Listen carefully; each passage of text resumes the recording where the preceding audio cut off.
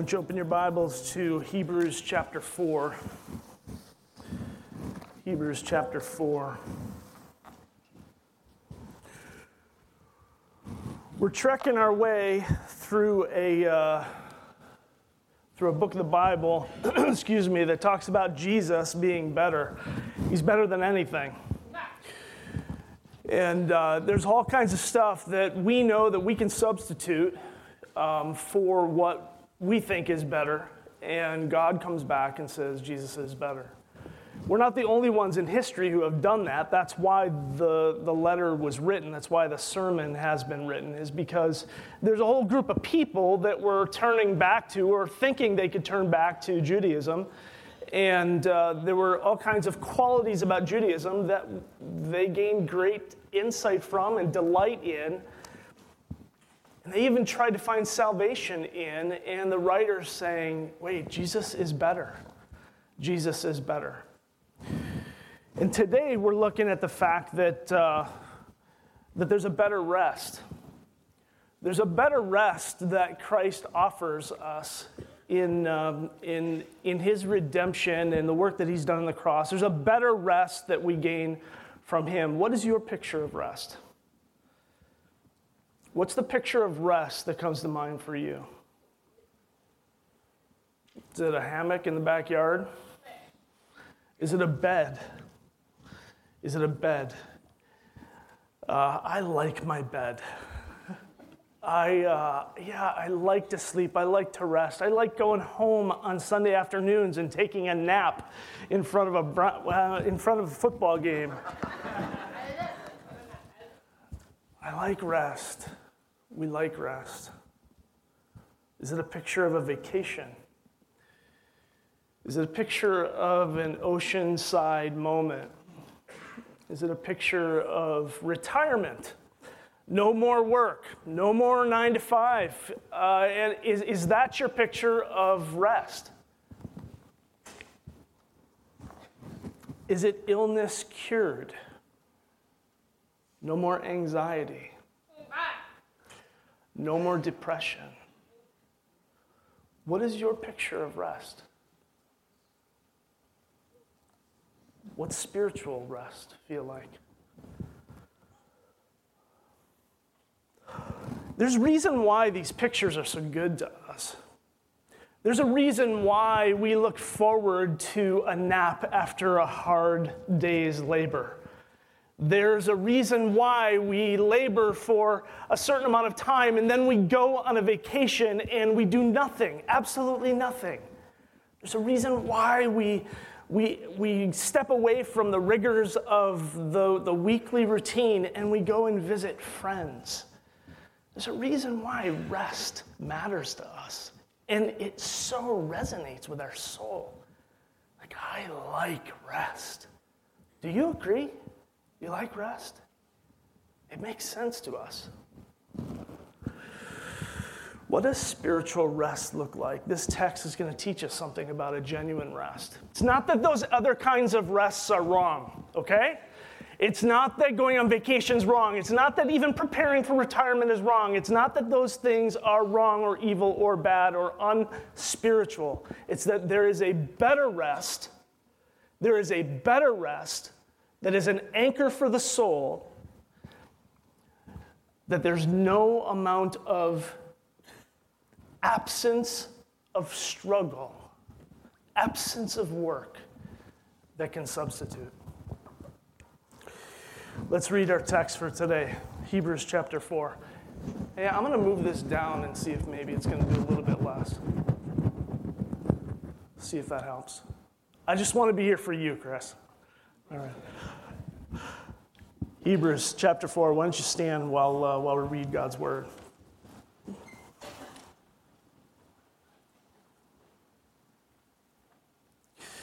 Beginning in verse 1 of chapter 4.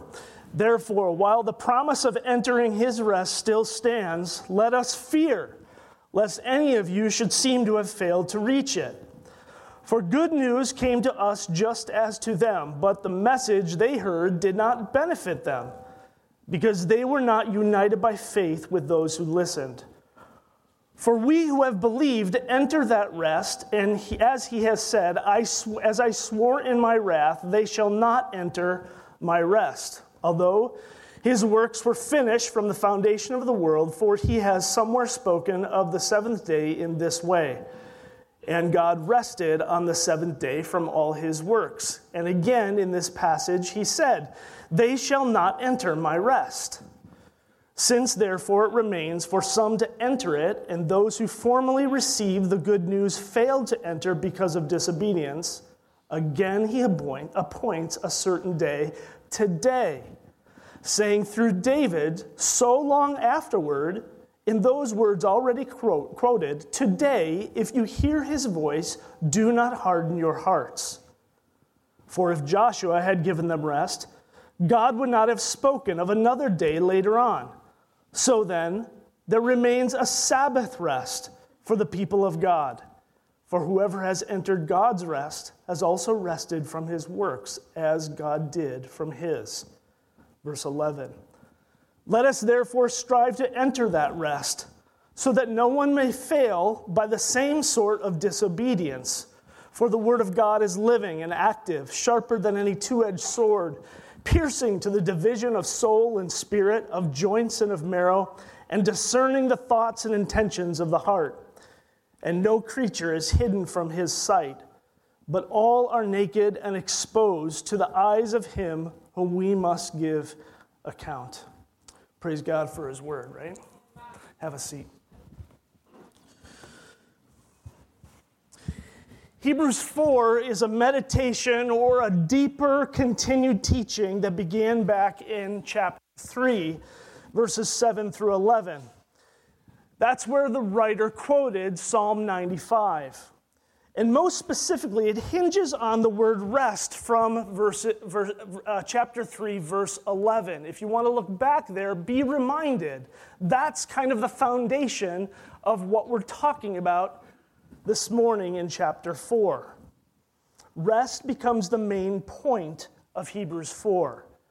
The writer quotes Psalm 95. It's a song of praise to God. Why is he praising God? As you heard the ladies recite Psalm 95 this morning in our call to worship, it is because he is the great king of creation. He is the great creator God, and he is worthy of our praise. So, in light of this, don't harden your hearts toward the great creator, maker God. When he speaks, listen. Don't be like the Israelites who, as quoted in Psalm 95, verse 10, who go astray in their hearts. And then, in chapter 3, verses 16 to 18, he makes it really clear that he's speaking and pointing the finger at Israel. Now, he's not talking down to them. He's not trying to be cruel or diminish them, but he is speaking the truth about their disobedient, rebellious hearts. And saying by contrast or similarity, whatever the case may be, don't be like them. Don't do what they did. The focus on the hardness of heart in chapter 3, verses 7 to 11 is really, really important because it sets up a contrast to rest. When we listen to the hardness of heart, we listen to the opposite when we get to chapter 4 of hardness of heart when we talk about rest. Hardness of heart is disobedience and rebellion and self-saving behavior. Rest is trusting, walking with, following, delighting in another who is a Savior. There's a lot going on in Hebrews 4, but don't be distracted. There is really only one main point of Hebrews chapter 4, verses 1 through 13, and it's very clear and simple. Here it is. Enter his rest. Enter his rest. It's spoken of, rest is spoken of 12 times in 13 verses. So that should be enough to convince us that this passage is about rest. But listen, he says it specifically in verse 1 and verse 11. Let me get them for you. Therefore, while the promise of entering his rest still stands, let us fear, lest any of you should seem to fail to reach it. 4:11, let us therefore strive to enter his rest, so that no one may fall by the same sort of disobedience. Don't miss it. Don't miss the opportunity to enter his rest, is the point of 4:1 through 13. And he's gonna want us to see four things. Here's my outline if you want to write it down. He's going to want us to see four things to make his point. And the first is what I've already said. Fear not entering his rest.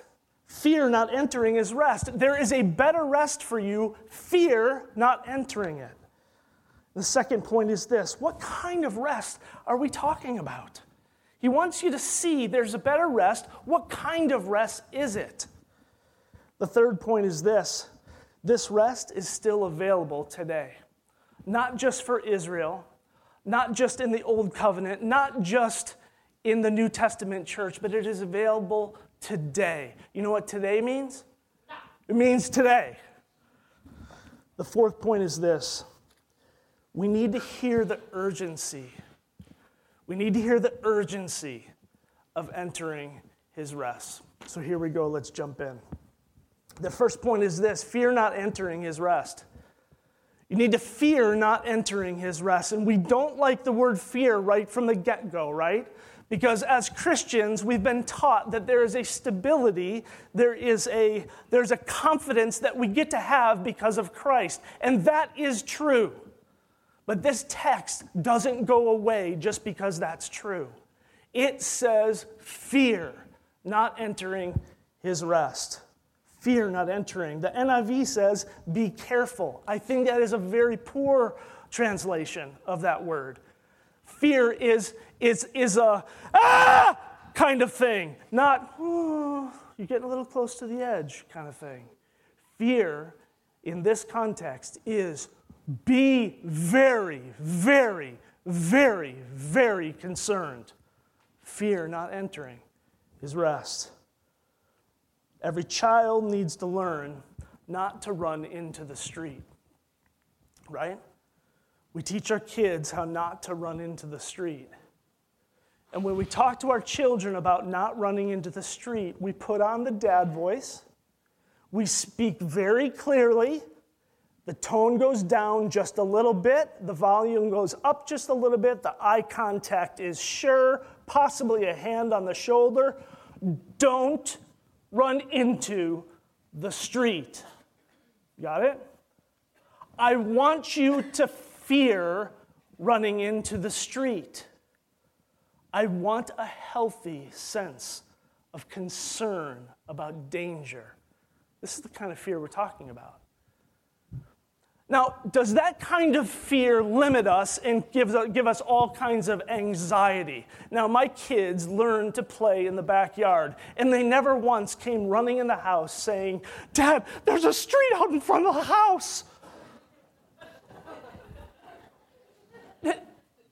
No, there's a fear that they learn and they grow in. They understand that is somewhere I am not supposed to be. But it doesn't bring anxiety. It actually is a fear that brings a confidence.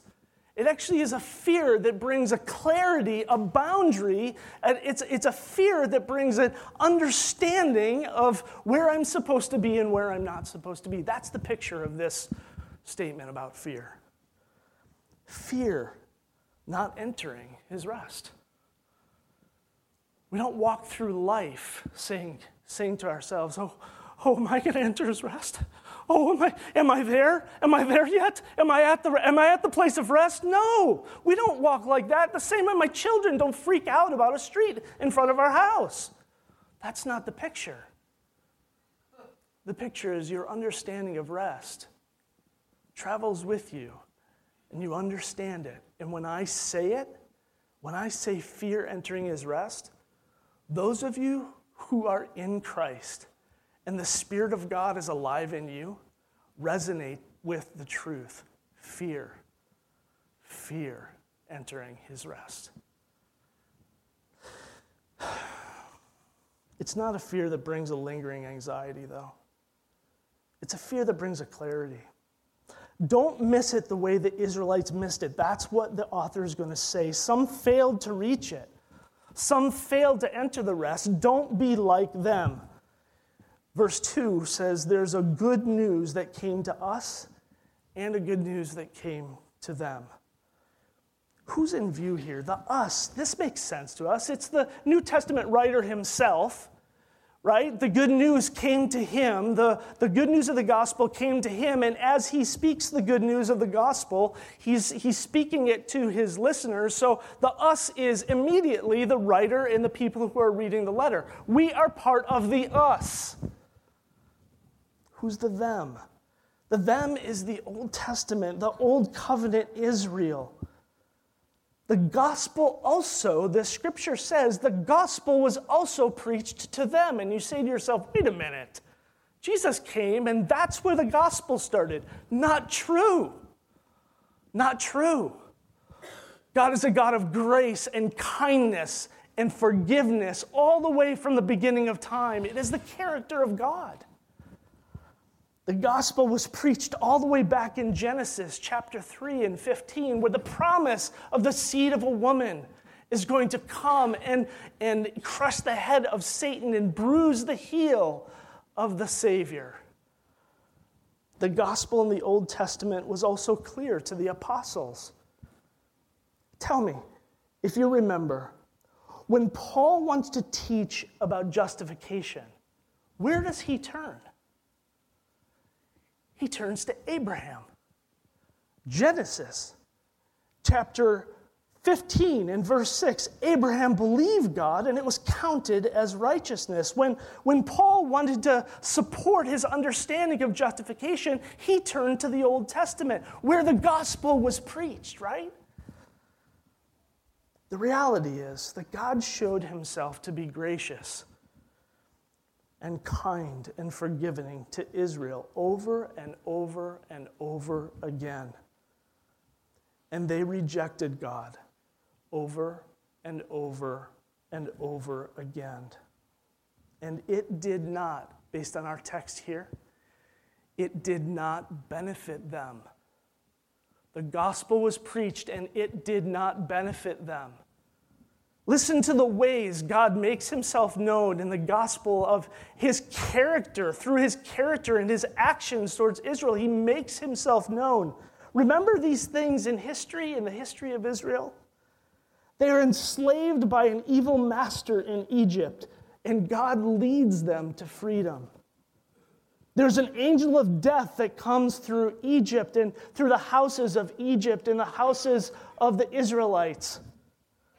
But God provides a Passover lamb. They're trapped at the Red Sea, but they go through on dry ground. They don't know where to go, but there's a cloud by day and a pillar of fire by night.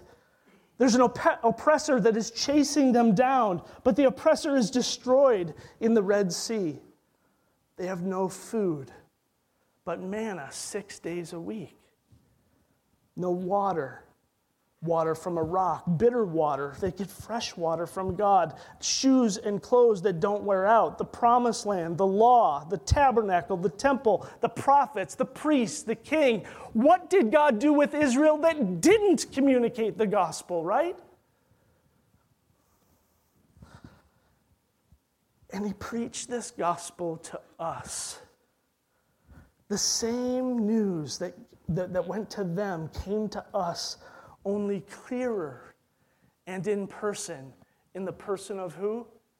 Jesus. And the warning is this, that just as they heard the message, we hear the message that much clearer. Just as they had a revelation, we had the perfect revelation of who God is.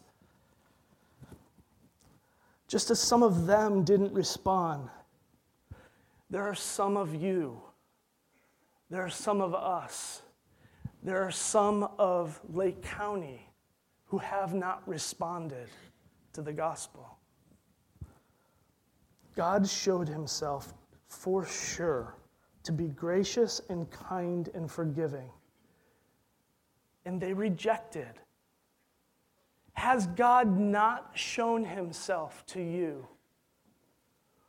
Over the years, in the message of the gospel, as the word of God has been taught, as you hear the gospel going through your ears and through your soul, have you not heard of the goodness and the gracious kindness of God in Christ Jesus? Don't fail to enter his rest. Rest based on this text. Look at verse 2. Rest comes by faith. Rest comes by faith. There are some who hear and they listen with an eye roll and with skepticism, and they are unable to trust God. But there are some who listen and who are united to others who by faith also listen to the gospel. There's a difference. Listen to the nuance there. There's a difference between hearing and listening. Listening in this text mixes with it faith. And because there is faith mixed with the listening to the truth of the gospel, there is an intermingling of those who believe by faith and those who believe by faith. That's what the word coming together, it translates as mingling together. They come together with those who believed by faith. We get a picture there of the body of Christ, do we not? From the garden until today, rest has always been a matter of trusting God at his word. Believing, following, trusting, delighting in most, more than anything else in all of creation. Delighting in God. So, what kind of rest? Be more specific, Pastor Jeff. Be more specific. What kind of rest are we really talking about? How do I lay hold of something I don't understand? So glad you asked that question, because that's exactly where the writer goes. He wants you to understand the rest a little bit more clearly. Verses 3 through 5 talks about entering this rest. It's a better rest, and he talks about the kind of rest that it is. Now, I want to make something clear here. While you read a text like this, I know it happened with me. When I just read a text like this, I think it looks like a mishmash of phrases and Bible verses. And if you're trying to teach it and you've never studied it before, it can be really, really confusing. I am acknowledging that. But the writer is not what we call proof texting. The writer didn't get out his Bible software and type in rest and say, where can I find the word rest, and piece together a theology of rest.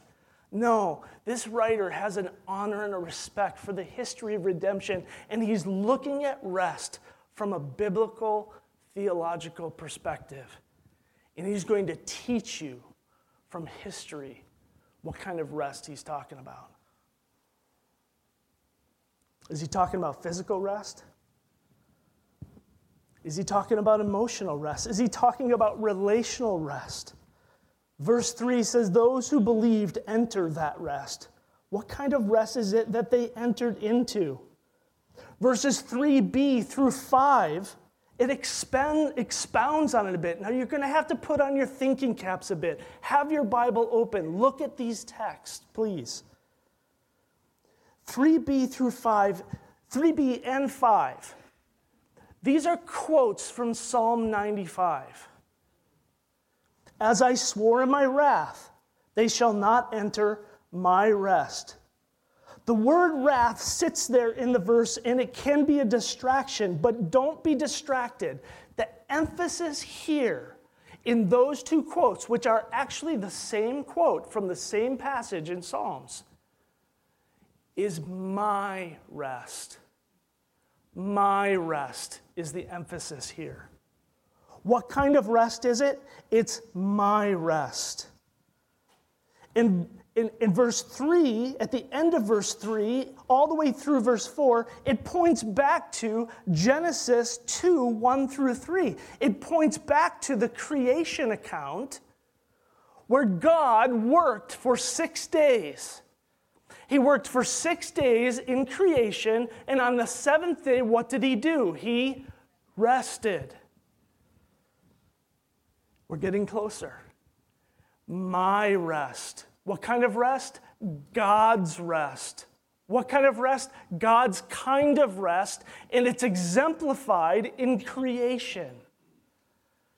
What God did is he spent 6 days working, laboring in creation. And on the seventh day, he consecrated it. He did not work. He counted it holy, and he rested. The work of creation was complete. The work of creation was done, never to be revisited until the new heavens and the new earth.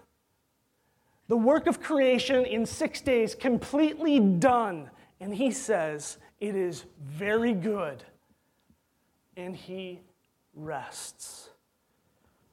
We're getting a little bit clearer on the picture of the kind of rest he's talking about. It is not physical rest. God was not exhausted. Even after making woman, God was not exhausted. As complicated as she could be. Because I love you so much. As complicated as it is, he did not need some couch time. It's not emotional. He wasn't stressed out over the situation. And it's not relational. God did not need some me time after all of this. God worked and he labored, and it was very, very good. And at the end of day 6, his work was complete. Creation was done. No more work needed. Finished. This does not mean that God is never working. Okay? When we say God rested, it doesn't mean that God is never working. Jesus actually says, my Father is always at work, right? But when it comes to creation, he is done. It is a Sabbath rest. So, track with me here, okay? If God enters Sabbath rest at the end of creation, and creation is done, how long is God in Sabbath rest? There's got to be a math teacher who can figure that out. Forever. Forever. Now, day 7 had 24 hours in it, right? But the rest that God is talking about is not a 24-hour time frame. The rest that God is talking about is a forever Sabbath rest. It is an eternal rest. God is still in the midst of Sabbath rest today. We're getting close, aren't we? Really close. His rest from that work will never be revisited. This was so important that God put Sabbath rest into the rhythm of life for Israel and even for us today. Work 6 days, rest 1. Work 6 days, rest 1. I want you to remember my Sabbath rest. So what kind of rest does a writer want us to see? Let me just pull the veil back if you haven't already picked it up. What kind of rest does the writer want us to see? He wants to bring into view rest that stops working and trying to complete something that has already been completed. There is work that has already been done. And for you to labor at it is to actually ignore the rest that has been provided for you. Verse 10 says, "For whoever has entered God's rest has also rested from his works, as God rested from his." Friends, take a deep breath. Sigh, exhale. Stop trying to impress God with your behavior. Salvation before the Lord is not a performance thing. You've been provided for through the work of Christ. You can't work hard enough. You can't go to church enough times. You can't finish enough reading plans. You can't be nice enough today. You can't be kind enough. You can't be holy enough. God has provided for you a rest. God has provided for you a rest that's far greater than anything that you could possibly attain for yourself. The fact is, you can't attain it for yourself. Stop trying to impress.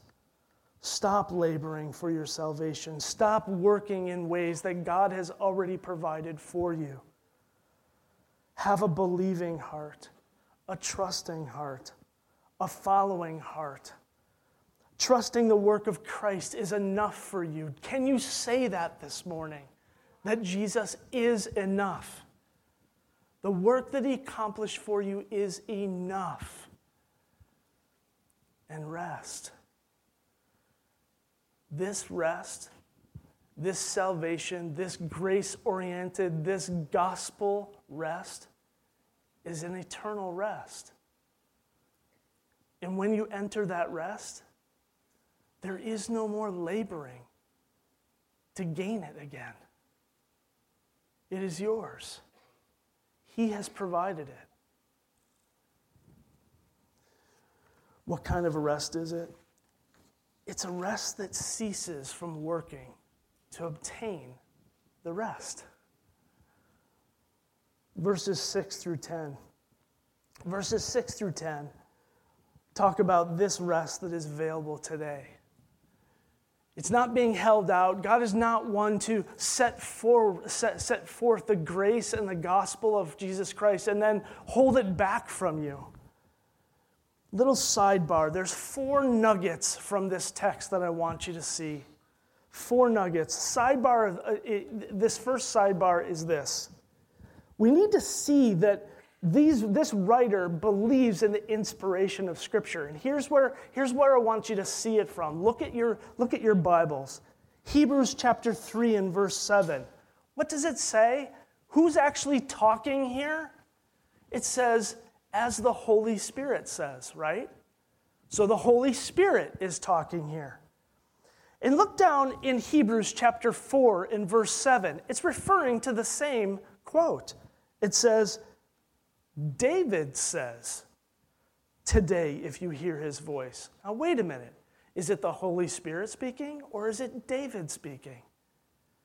And then, even more so, look at verse 8 in chapter 4. It says, God would not have spoken of another day later on. So we have the Holy Spirit talking, and we have David talking, and we have God talking, all in the same Psalm 95. Who is it? And the answer is yes. Yes. The writer of Hebrews is affirming that the Holy Spirit is God, first of all. He's a Trinitarian. He believes the Father, Son, and Holy Spirit. Trinitarian. He also believes that God, through the Holy Spirit, is speaking through David. And he affirms that here in Scripture. This is how the inspiration of Scripture happens. Second thing I want you to see, there's a word play that you're not going to see. You're not going to see it in English. I didn't see it in English. It's subtle. But in Greek, Joshua and Jesus, they have the same spelling. They have the same spelling. So what the author is trying to say here is while Joshua led Israel into the promised land, there is a better Jesus. Joshua, Jesus, led them into the promised land. There is a better Jesus. There is a better Christ who has led us into our rest. There's also a timing argument here. says it remains for some to enter his rest. And the writer goes back to Psalm 95 in verse 7 with an emphasis not on today, not on rest, but on the word today. He said, God appoints today through David in Psalm 95, so long afterward. You got to track with this. Rest, the promised land, was offered to Israel right after they left Egypt. And then rest also was offered, the promised land was offered to Israel 40 years later while they were in the desert. And Joshua led them in. That's about 1500 BC, okay? That's about 1500 BC. About 500 years later, David says, God speaks through David, that is, in Psalm 95, it says, today rest is available. Today, rest is available for you. There is a better rest than the promised land. Now, if David's talking about it 500 years later, he must be talking about a different kind of rest. And he is. He's talking about a Sabbath rest. The Sabbath rest that's spoken here in Hebrews chapter 4 is the only time that word is used in all of the New Testament. And it speaks specifically of a future kind of rest that you and I are going to experience in glory. He's talking about a future rest, and it looks something like this. Revelation 21. It says, then I saw a new heaven and a new earth. Do you long for this kind of rest? For the first heaven and the first earth had passed away, and the sea was no more. And I saw the holy city, New Jerusalem, coming down out of heaven from God, prepared as a bride, adorned for her husband. And I heard a loud voice from the throne saying, behold, the dwelling place of God is with man. He will dwell with them, and they will be his people, and God himself will be with them as their God. There is a rest for the people of God that's even beyond the rest of security in our salvation today. There is a rest for the people of God that is the something more than all of this. There is a rest for the people of God where all tears will be wiped away, and there will be no more illness, and there will be no more fear of enemies, because the enemy will be done away with. There will be no more relational struggle. There will be no more sin. Well, brothers and sisters, there is a better rest. And that rest, rooted in the future, is available today. That you might understand, you might know what God has provided for you. Verses 11 to 13 is an urgency. It's a warning again. It's that we are to heed the urgency of entering his rest. The author hits repeat and says, you need to make sure that you enter this rest. And the picture that I get in view here is one that you might not have ever been taught or thought about. It's something I hadn't thought about until this week. My dad used to recite this text before every single sermon. That's 20 years of me listening to that. This specific text is something that he recited for 20 years. And what was ingrained in me is that there's this honor and respect for the Word of God. And that is true, amen? That is absolutely true. But that actually isn't the context of where this is coming from. This is actually in the context of a warning. This honor of God's Word is in the context of a warning, because verse 13 is just as true as verse 12. Listen to it. No creature is hidden from his sight, but all are naked and exposed to the eyes of him who we must give account. The imagery here of the sword of the Word of God and of judgment, it cannot be denied. And what this is referring to, in the context of the writer of Hebrews' understanding of Israel and in all they had been through, what the image he wants us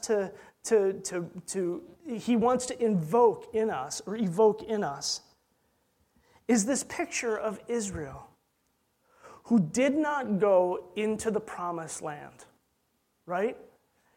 And God comes to Moses and he pronounces judgment on them. He says, you're not going to go into the promised land. Not only you're not going to go into the promised land, but you're going to spend 40 years in the desert. And while you're there for 40 years, every male over 20 is going to die. There's only 3 that are going to be left: Joshua, Caleb, and Moses. And everybody freaks out and says, no. We'll do exactly what you said. We'll go into the promised land and we'll go take and Moses says, don't do it. Don't do it. God's not going to go with you. You've already exposed your heart that it is unbelieving and rebellious. And this is what it sounds like in Numbers 14:39-43. When Moses told these words to all of the people of Israel, the people mourned greatly. And they rose early in the morning and went up to the heights of the hill country, saying, here we are. We will go up to the place that the Lord has promised, for we have sinned. But Moses said, why now are you transgressing the command of the Lord, when that will not succeed? Do not go up, for the Lord is not among you, lest you be struck down before your enemies. Listen, for there are Amalekites and Canaanites are facing you, and you shall fall by the sword. You shall fall by the sword. Just as judgment reached Israel, there is a sword that cuts deeper than the sword of the Canaanites and the Amalekites. There's a sword that cuts with more precision to the heart of man. He has seen if you go astray. He sees the heart of man. Even if you say and do all of the right things on the outside, the Word of God reveals what is really going on the inside. And with God, there is no place to hide. There is no place to hide from His sight. And the Word of God, we talk about it like a precision instrument, a precision tool of a surgeon. What this is saying in this context is that this Word of God will judge your life. It will see you to the depth of who you are. And it knows, He knows whether you have a hard heart or you are resting in the gospel. Friends, stop working for your salvation and rest in the gospel of Jesus Christ. I got one thing to say. I think we have an announcement that's going to come right after. I've got one thing just to offer to you. Worship team, if you guys just hold off. I went really long, so I'm sorry. Jesus doesn't forget the theme of rest. Jesus actually invokes over and over again the theme of rest. He says in Matthew 11, verses 28-30, he says this, "Come to me, all who are labor and heavy laden." Now, are you working? Are you laboring? Do you really think Jesus, at this point, do you really think Jesus is talking about a hard day's work? He's not. He's talking about your religiosity. He's talking about your performance. He's talking about everything that you think that you're doing that is impressing God so that He'll like you. All who labor and heavy laden, and I will give you rest. Take my yoke upon you. Learn from me, for I am gentle and lowly in heart, and you will find rest for your souls. For my yoke is easy and my burden is light. And how does He give us rest? Next week, Next week, there's a young man that's going to come and talk to us about Jesus, who is our mediator. He's a priest. Every opportunity that you had and have to enter rest, that you failed to do so, but his grace covers you and holds you and keeps you in the family, there is a mediator. There is a priest who is a better priest and mediates on your behalf day in and day out, never resting so that we can rest. Amen? Amen. Why don't you stand and I'll pray for us, and then there's going to be an announcement. Go ahead. Oh, Lord God, thank you. Thank you for your word. Thank you for every word of your word.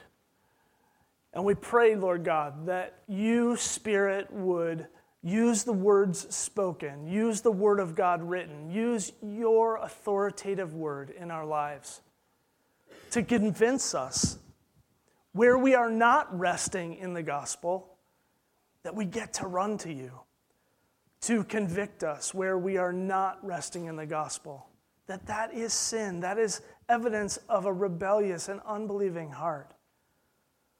And would you comfort us with the words where we are not walking with you, where we are not resting in the gospel? Would you comfort us that your gospel is true, that every moment is covered under the grace of God for those who believe, those who are resting by faith in your truth. God, we do love you. We do ask for your help. We do ask you that as you shape these things in our heart, as we go from this place, would you make it evident in our conversations that we long for rest, that we want rest for one another, that we pronounce rest over each other instead of performance and thinking that we're going to make somebody get it done so that they can think that they're saved. Oh, God, watch over us as we have conversations, as we walk through our week, that we genuinely can walk and work in rest. It's in Christ's name that I pray. Amen.